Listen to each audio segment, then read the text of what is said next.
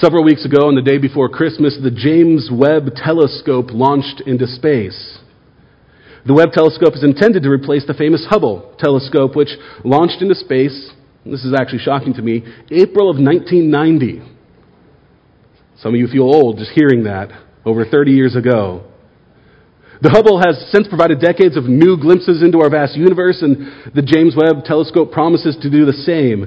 It'll cruise for about a month to orbit around the sun, roughly 1 million miles from Earth, and as it proceeds into space, it'll hopefully give us a greater understanding of just what is out there in this expanse that God has created. In order for that to happen, a number of things will have to have gone according to plan. According to the Washington Post, a number of things must go right from the launch of the rocket that carries the telescope. According to Post reporter Joel Achenbach, he says, after it escapes Earth's gravity, it must begin opening up, blossoming into a functioning telescope. That starts with the deployment of the solar panels to make the whole thing work. Next comes the unfurling of a tennis court-sized expanse of multi-layered foil, the sun shield, akin to a giant umbrella, ideally more reliable than what you would get from a drugstore. Then the telescope must deploy 18 hexagonal gold-covered beryllium mirrors, which collectively act as a light bucket 21 feet across, designed to capture ancient light. What could go wrong? NASA actually has an answer to that question. This mission is vulnerable to, and therefore must avoid, 344 potential single-point failures, according to an independent review board. So there's 344 different ways this mission could go wrong, that if it fails at any one of those points, the whole thing fails. Now, obviously, meticulous preparations must be made before the telescope launched, as it did a couple weeks ago. So it was, and so it is, with the Church of Jesus Christ. This beginning of Acts is all about how the church is going to be launched forward, propelled forward, and as it does so, there are a number of, you call them pre-flight checks that must be made. A number of things prepared meticulously before the church is going to launch out. So last week, we talked about some of the things that the church needs if it's going to be propelled forward. The church is going to need the power of the Holy Spirit. The church needs a clear commission from Jesus. Then the church needs a vision of the ascended Lord. We talked about that last week. This week we're kind of continuing with the same theme a little bit of what final pieces need to be in place before the Spirit comes and before the church launches. We'll ask it this way because this week seems to focus on God's kind of sovereign overseeing of the event, his meticulous preparations that God makes to prepare the church. So I'll ask the question this way: how does God sovereignly establish his church? How does God sovereignly establish his church as he oversees these events? His providential hand is seen in preparing the church and establishing it. So we'll ask, how does God sovereignly establish his church? And we'll find three answers to that question in the text. First, God establishes his church through prayerful waiting. Through prayerful waiting. As we find the disciples here, they are in, you could call it a taxiing position on the tarmac, waiting to launch, to take off. But though they're waiting, they're not idle. They're not doing nothing. They're doing something as they're waiting. So we'll see that God establishes the church through prayerful waiting. Verse 12. Then they returned to Jerusalem from the mount called Olivet, which is near Jerusalem, a Sabbath day's journey away. And when they had entered, they went up to the upper room where they were staying.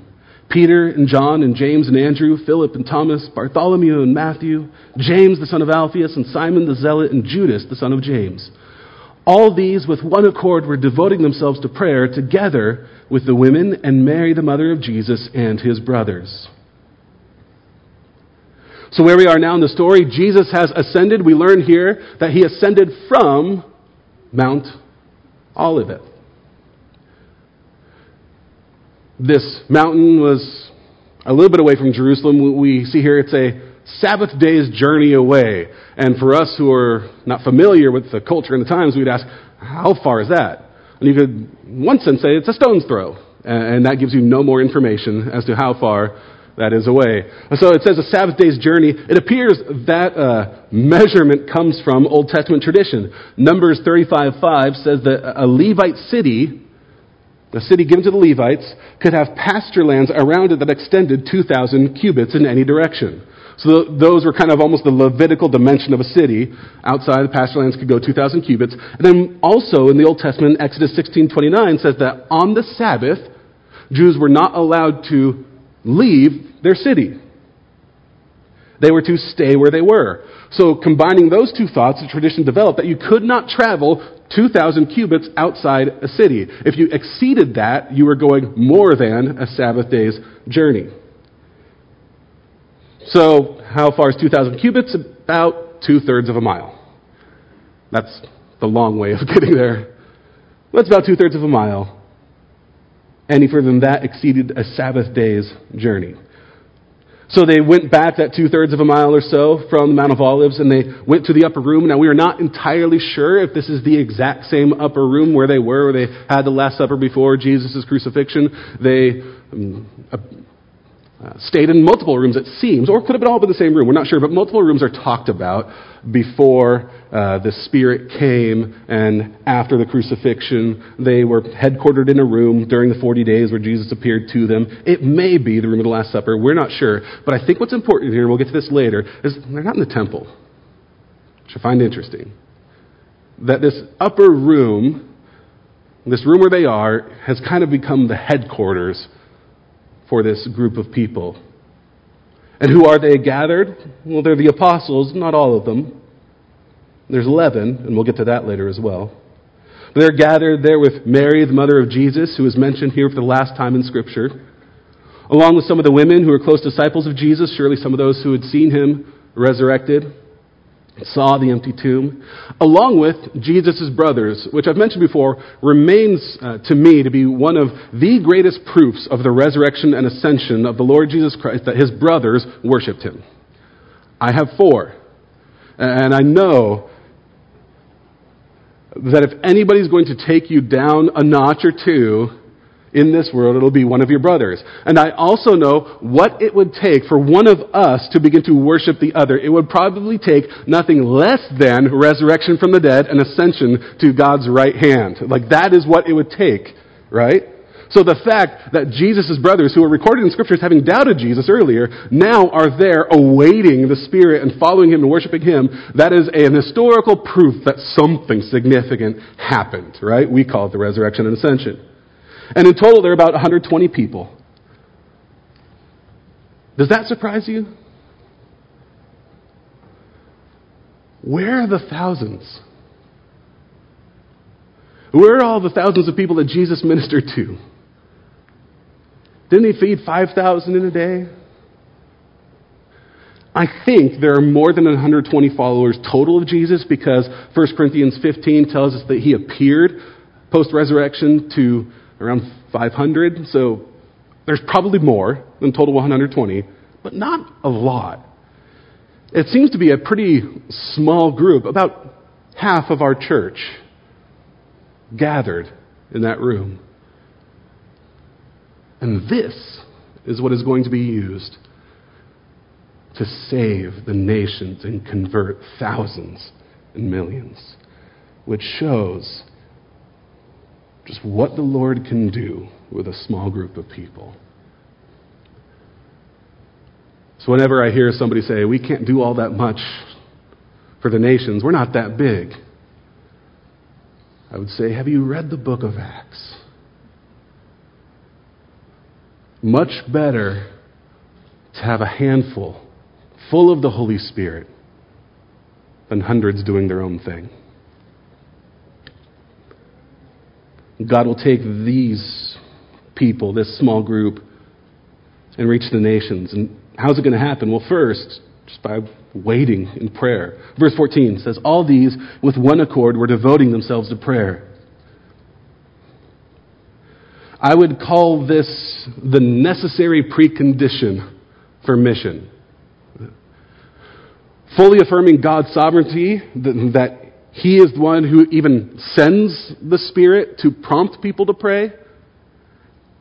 God is the one who does that, who sends the Spirit to prompt people to pray, and then He responds to prayer. And if you don't believe me about how that cycle works, read the end of Job, where He tells Job to pray for his friends, and then He responds to Job's prayer to pray for his friends. Like, all of that is initiated by God. Knowing that, I would still say that we, as people, need to be doing this if mission is going to happen.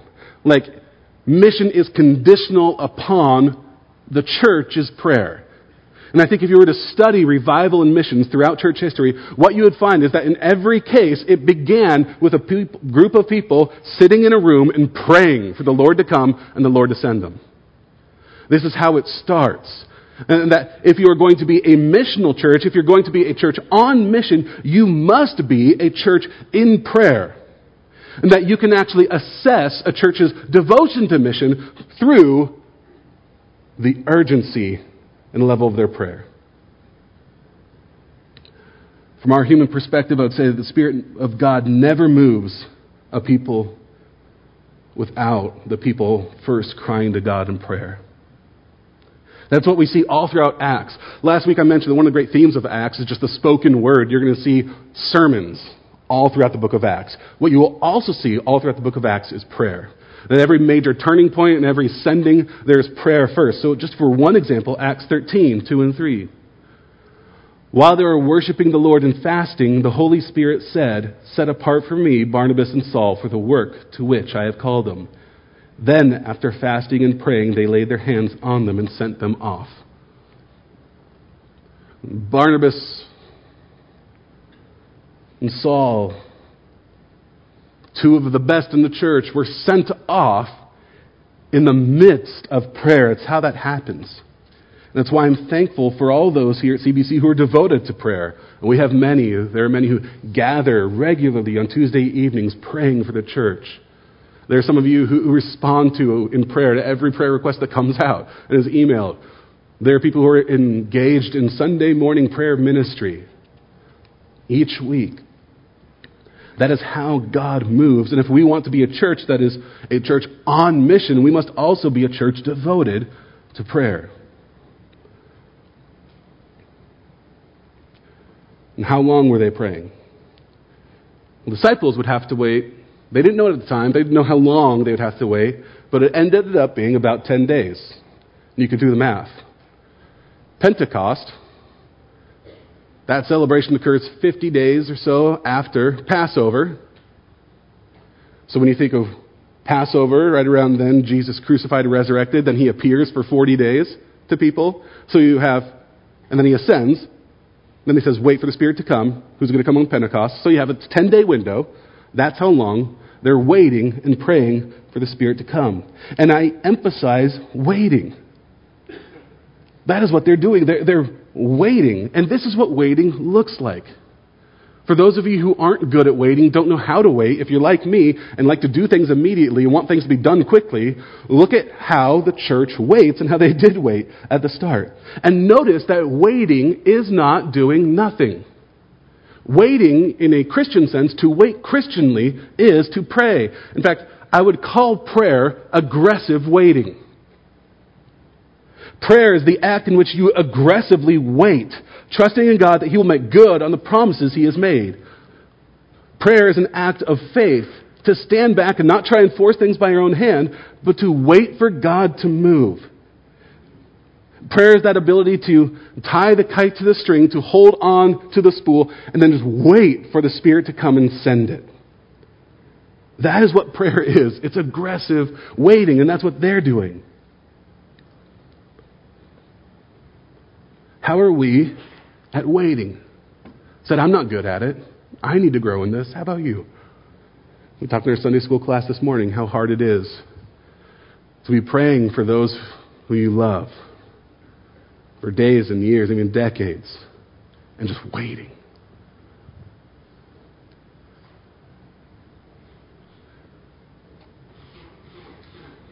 Sometimes this is what the church must do. It is always what the church must do before God sends them, before the Spirit comes. To wait aggressively in prayer. trusting he'll be good. It's how he establishes a church. Second, after they're waiting patiently, God establishes the church through painful loss. Through painful loss. And here we have an account of the loss of Judas, who betrayed Jesus and the other disciples. And the question they're going to ask, or the question they probably were asking, is how does this fit in with God's plan? Still trying to wrap their head around, how could it be that one of us betrayed Jesus, betrayed us, and left us? How do we reconcile that? And we see here that God will still establish his church through painful loss. Verse 15. In those days, Peter stood up among the brothers. The company of persons was in all about 120, and said, "Brothers, the scripture had to be fulfilled, which the Holy Spirit spoke beforehand by the mouth of David concerning Judas, who became a guide to those who arrested Jesus. For he was numbered among us and was allotted his share in this ministry." And here I think the author, Luke, gives a parenthetical note that Peter didn't speak. It says, "Now this man acquired a field with the reward of his wickedness. And falling headlong, he burst open in the middle, and all his bowels gushed out. And it became known to all the inhabitants of Jerusalem, so that the field was called in their own language, Akeldama, that is, field of blood." Then back to Peter, "For it is written in the book of Psalms, may his camp become desolate, and let there be no one to dwell in it, and let another take his office." So as they are gathered, waiting, aggressively praying, Peter stands up and takes the lead as kind of the head of the apostles, it seems. And in taking the lead, he addresses the proverbial elephant in the room. As you look around the table, you'll notice there are no longer 12. There are 11 of us. One of us has betrayed Jesus, selling him out, guiding those who arrested it to him for money. He records the fallout for Judas. And Luke records that and notes that he failed to purchase with his own money, that his inner organs burst out of his stomach, and the field was called the field of blood. Maybe for two reasons. One, because Judas died a bloody death there, and two, because the field was purchased with blood money.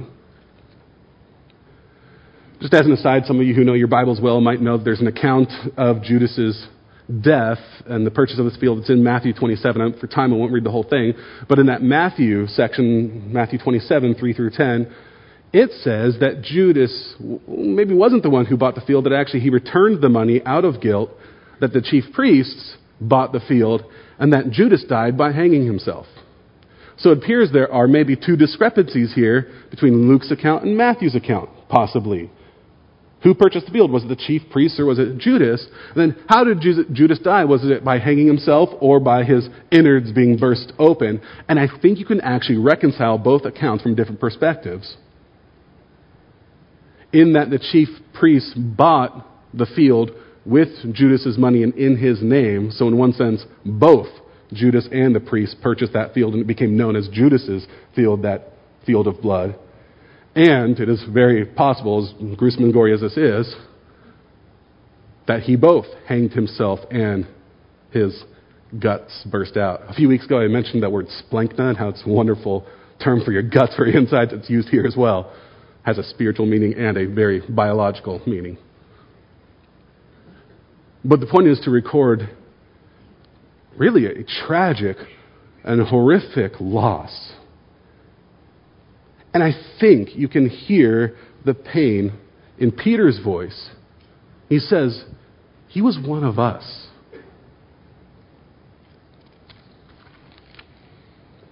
He says in verse 17, he was numbered among us and was allotted his share in this ministry.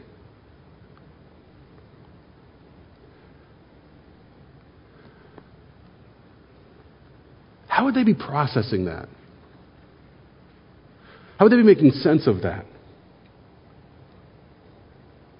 Probably asking all the same questions that many of us have asked when we knew people who were among us, who were part of us, who seemed to be doing ministry with us, who were bought in, sold out for the sake of following Jesus. They were with us, then all of a sudden they aren't. And they made a tragic end. They abandon Jesus. They walk away from the church. And What happened to them? How did that happen? Did God know that was going to happen? We have all those same kind of questions and wondering, where did that happen? How did it go wrong? And I think there's some commentators who speculate this. Maybe not. I don't know. I'll throw this out for yourself so you can deliberate. There's some who think that maybe even the apostles were wondering about their own witness and credibility as one of them had left.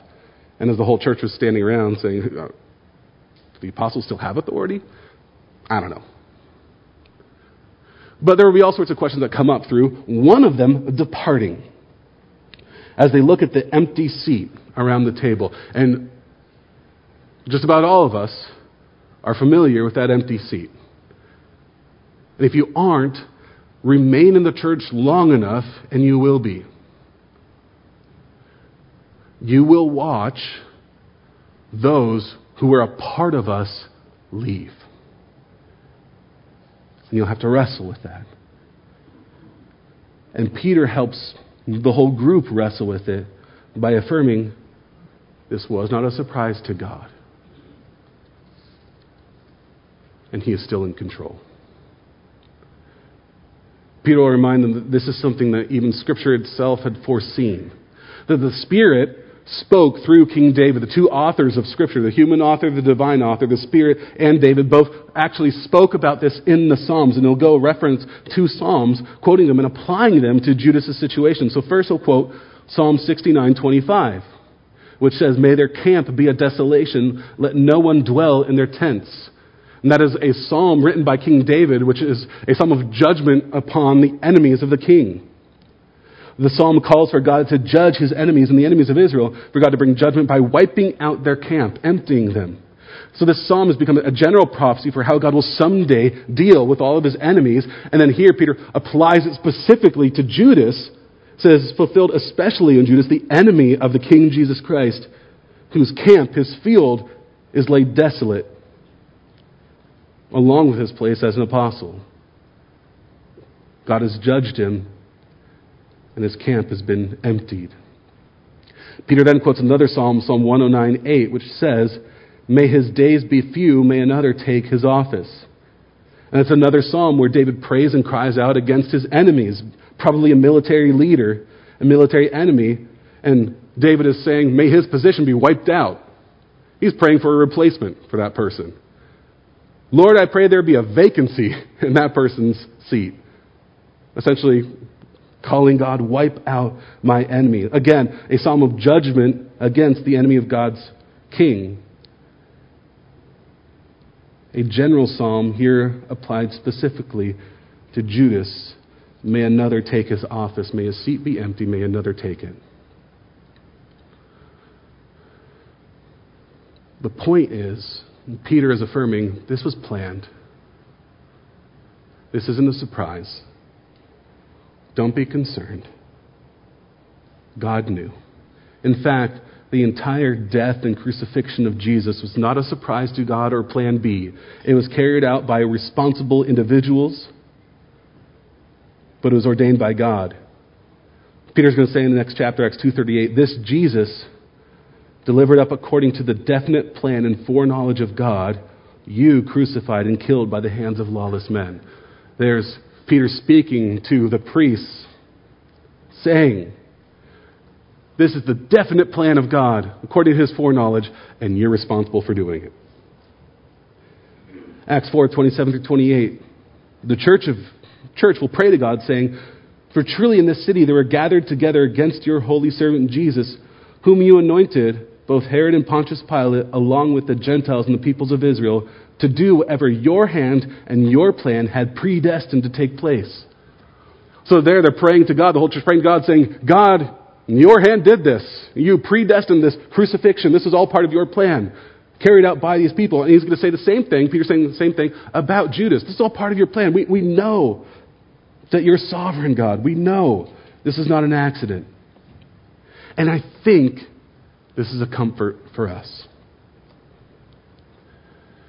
Because no matter how wicked, no matter what kind of rebellion we see, we know that God has not abandoned control of his church, that he's not left powerless. There's no human rebellion that can throw off his plan. And no departure from the church will ever derail the church. And again, I say this because if you watch, pay attention, you're going to see departures. Like this has become, we've talked about it before, a recent trend in evangelicalism. There's a whole lot of conversation about the word deconstruction. Because all sorts of people are looking at the church and the world, and they're looking at the evangelical church. We don't like what that word means anymore in our context or how it's been used and abused. And they're tired of the church and all of its failings. And what they're doing is deconstructing their faith. And some of that is good if you are throwing off false beliefs and rebuilding true beliefs and true faith in the Scriptures. That sort of thing actually has to happen. We call it reformation, right? But there's also a lot of deconstructing, meaning I'm throwing off everything I believed and going a different way, and we're seeing a lot of it. So I'm telling you, as a church, here's a comforting word. That somebody who was close on the inside, who knew Jesus, who had a position of authority, they can depart from the faith. And you would think it might threaten the church. I mean, it's only so big. It's 120 people. A major leader like that, having such a gory end, bringing shame and disrepute, what is going to happen in the church? And here Peter affirms and God affirms, don't worry. God has not abandoned his people. The church still continues on, and the Spirit will be at work.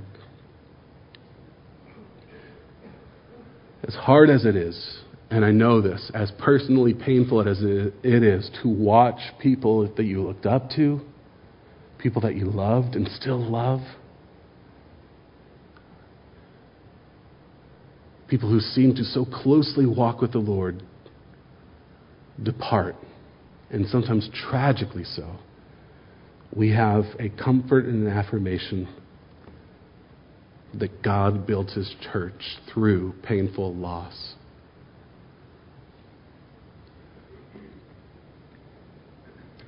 And lastly, in verses 21 through 26, he will establish his church through chosen people.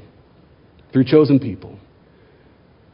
When people depart, when things seem out of control, when numbers are lacking, when it might seem that God's people are not all that significant or important, we see that God still chooses people to build his church and bring salvation to the world. He establishes his church through chosen people. Verse 21. So one of the men who have accompanied us during all the time that the Lord Jesus went in and out among us, beginning from the baptism of John until the day when he was taken up from us, one of these men must become with us a witness to his resurrection. And they put forward two, Joseph called Barsabbas, who's also called Justus, and Matthias. And they prayed and said, You, Lord, who know the hearts of all, show which one of these two you have chosen to take the place in this ministry and apostleship, from which Judas turned aside to go to his own place. And they cast lots for them, and the lot fell on Matthias, and he was numbered with the 11 apostles.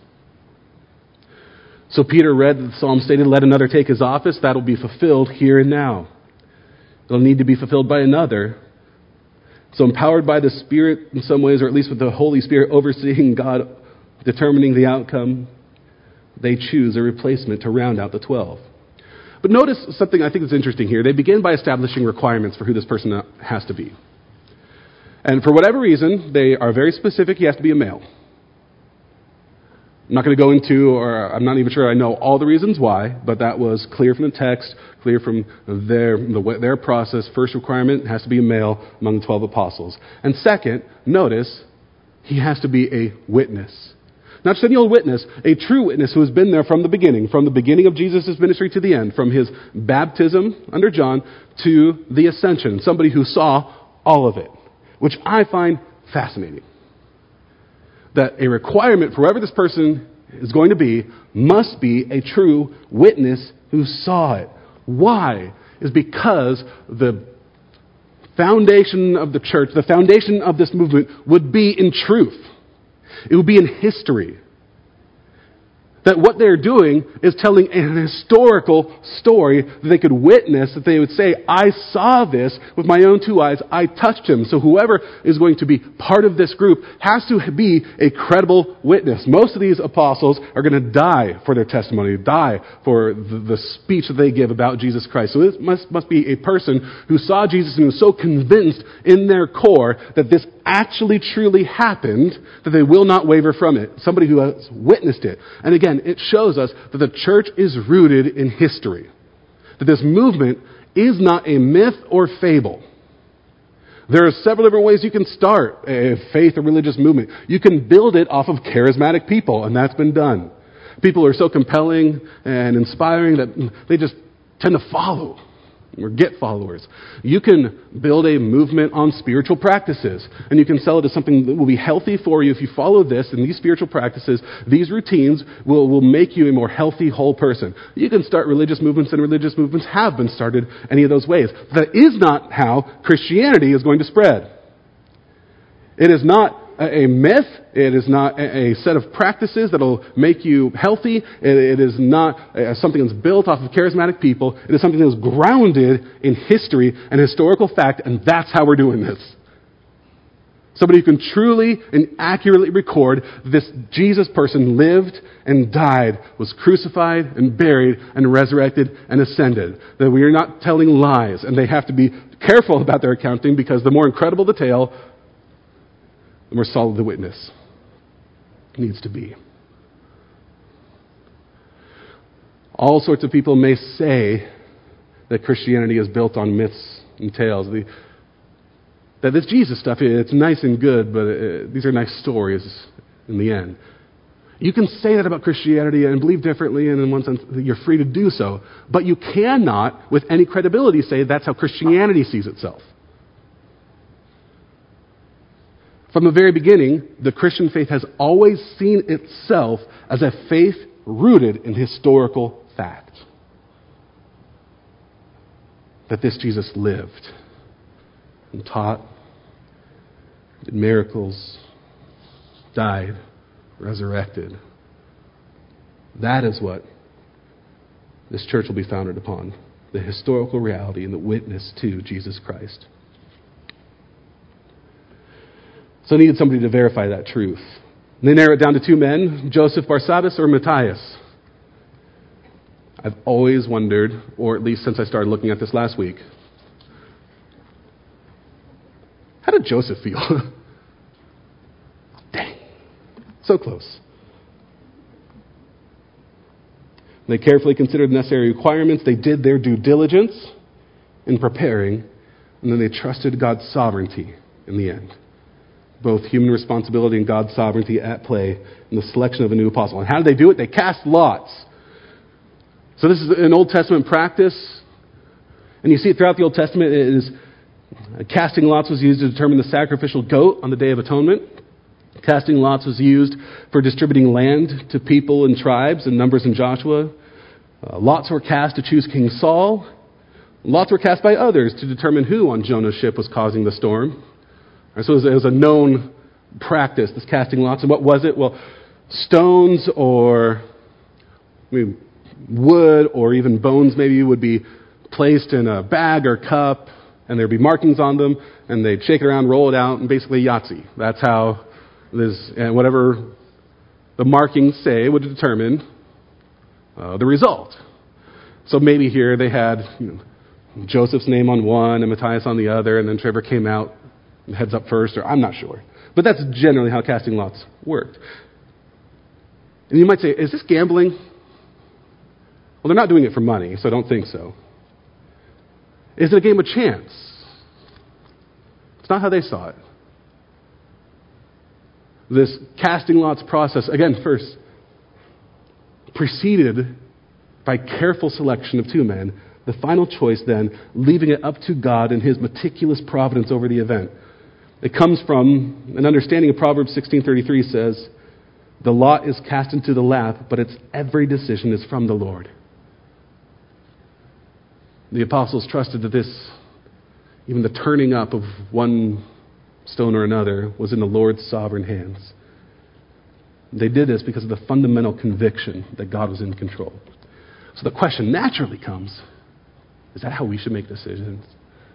Like our next elders and deacons here, should we just throw everybody's name in a hat and pull one out and cast lots for them? Say, God did it. There are Christian groups who've done that throughout history. I don't think that's how we ought to operate. Again, notice they used careful requirements first. They did their due diligence in making a couple selections. Then they used a means of discernment that was approved and used throughout the Old Testament. So it's not a new thing they made up. It was used by priests and an Old Testament institution. And something else that's kind of important. Lots are never seen again in the rest of Scripture.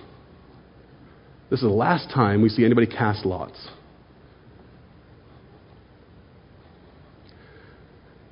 I think it marks the shift to a new way of doing things. This is the last time lots are used, and what's going to happen next? The Holy Spirit will come. So how do we discern God's sovereign will going forward? We have the Spirit and the Word. We do not have to guess at God's will through casting of lots. We have God's Spirit and His Word. This is the last kind of act of the Old Covenant before a shift happens. A shift to a new era. And I think that shift to a new era is highlighted by the fact that they rounded out the 12. And consider this. Not only is this the last time we hear of Mary, it's the last time we see lots cast, it's the last time we ever hear about Matthias.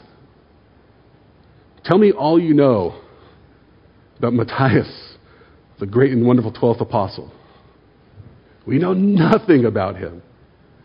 Luke doesn't tell us anything about him from here on out because it's not Luke's intention to give a biographical story about Matthias. In fact, the person selected isn't, in the end, all that important. The reason this story is in Scripture, the reason that Luke felt this was important to record is because the fact that they felt they needed a 12th apostle. It is about the 12th apostle being joined to that group. That is why this story is here. It's not about Matthias, it's about the 12. You say, why 12? Why not like 13 apostles? Wouldn't that be more? Make it a baker's dozen? How about 50 apostles? Isn't more apostles better? In our pragmatic minds, that seems to make sense. Why not the full 120? Like, why this 12? Apparently, the number 12 has some type of important significance. And what could that possibly be? Go back to the beginning of the story. How were God's people first formed? How was the nation of Israel formed? 12 representative heads, 12 tribes. There's something significant about that number. Jesus says in Luke 22, 28 through 30, He promised this to His disciples. You are those who have stayed with me in my trials, and I assign to you, as my Father assigned to me, a kingdom, that you may eat and drink at my table in my kingdom and sit on thrones judging the 12 tribes of Israel. There's a continuity there, that these 12 will rule with Jesus over the whole nation of God's people. Is the fulfillment of the 12 tribes of Israel, the 12 representative heads. This is pictured in Revelation 21, this continuity where the New Jerusalem appears. It's the end of Revelation. The New Jerusalem, the new capital city of Israel appears. And what does it look like? The bride of Christ, the church. The capital city is depicted as a church, and this new city is metaphorically described in this way. It had a great high wall with 12 gates, and at the gates 12 angels, and on the gates the names of the 12 tribes of the sons of Israel were inscribed. So the gates around the city, 12 tribes, the sons of Israel, inscribed. And the wall of the city had 12 foundations, and on them were the 12 names of the 12 apostles of the Lamb. This image of the new people of God, or the recreated, perfected people of God, founded on the 12 apostles, surrounded with, perimetered with the 12 names of 12 tribes. It's all this metaphorical picture of saying this is the full people of God. 12 tribes, 12 apostles. It's a continuity between these two people and peoples. And what it's saying basically is that this church is these 120 people gathered here by adding this 12th person. It is a continuity of all that had preceded. That God's people, His chosen nation, His holy people, has not ended, but has now continued on in and through the Church of Jesus Christ, represented by His 12 apostles. That's why there's such language of continuity in Old and New Testaments. In fact, if you want, I've said this before, just go ahead and rip out that page of your Bible. This is the only page I'll allow you to rip out. The one that separates the two. It's one story. And it's why the church is referred to in such Israel-like terms. Galatians 6 calls the church the Israel of God. Christians are called children of Abraham in Galatians 3:7. Christians are called the true circumcision in Philippians 3:3. A holy temple in Ephesians 2:21. A kingdom and priests in Revelation 1:6. A holy nation in 1 Peter 2:9. And a chosen people in Colossians 3:12. Those are all covenant terms for God's holy people. And it's saying the church is that. Not replacing Israel, not doing away with Israel, but fulfilling and continuing Israel. As all peoples, ethnic Israelites and Gentiles, come into the one people of God. These are the chosen people. And by sovereignly choosing a 12th apostle, God was in effect saying, these are my chosen people, just as Israel has been my chosen people, and I will reach the nations through them, and they will be a light. Again, it's reforming, reconstituting the people of God, not in, I think this is important, not in the temple, which was about to be destroyed, but in this upper room where the Holy Spirit would come upon them. I get really excited about that. Why? Because it means God has chosen this people as His to be a light to the nations. And if you are here and are in Christ, you are one of them, one of us, a chosen person like Matthias. So as I mentioned earlier, a lot of people who are frustrated with the church, and I understand that.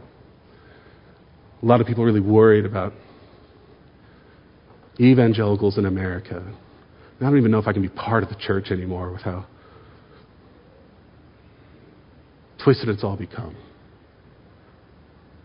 And we come to Acts and we find that the church of Jesus Christ is still God's only chosen means for saving the world. There are no other peoples. There are no other institutions. There are no other chosen people that God will use to be a light. It is the church, founded on the 12 tribes and apostles, and the prophets of God. That's why I love the church.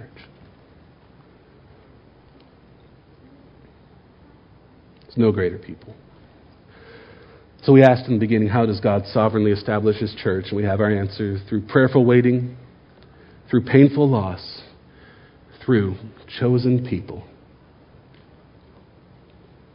And next week we'll see and begin to launch. Would you pray with me?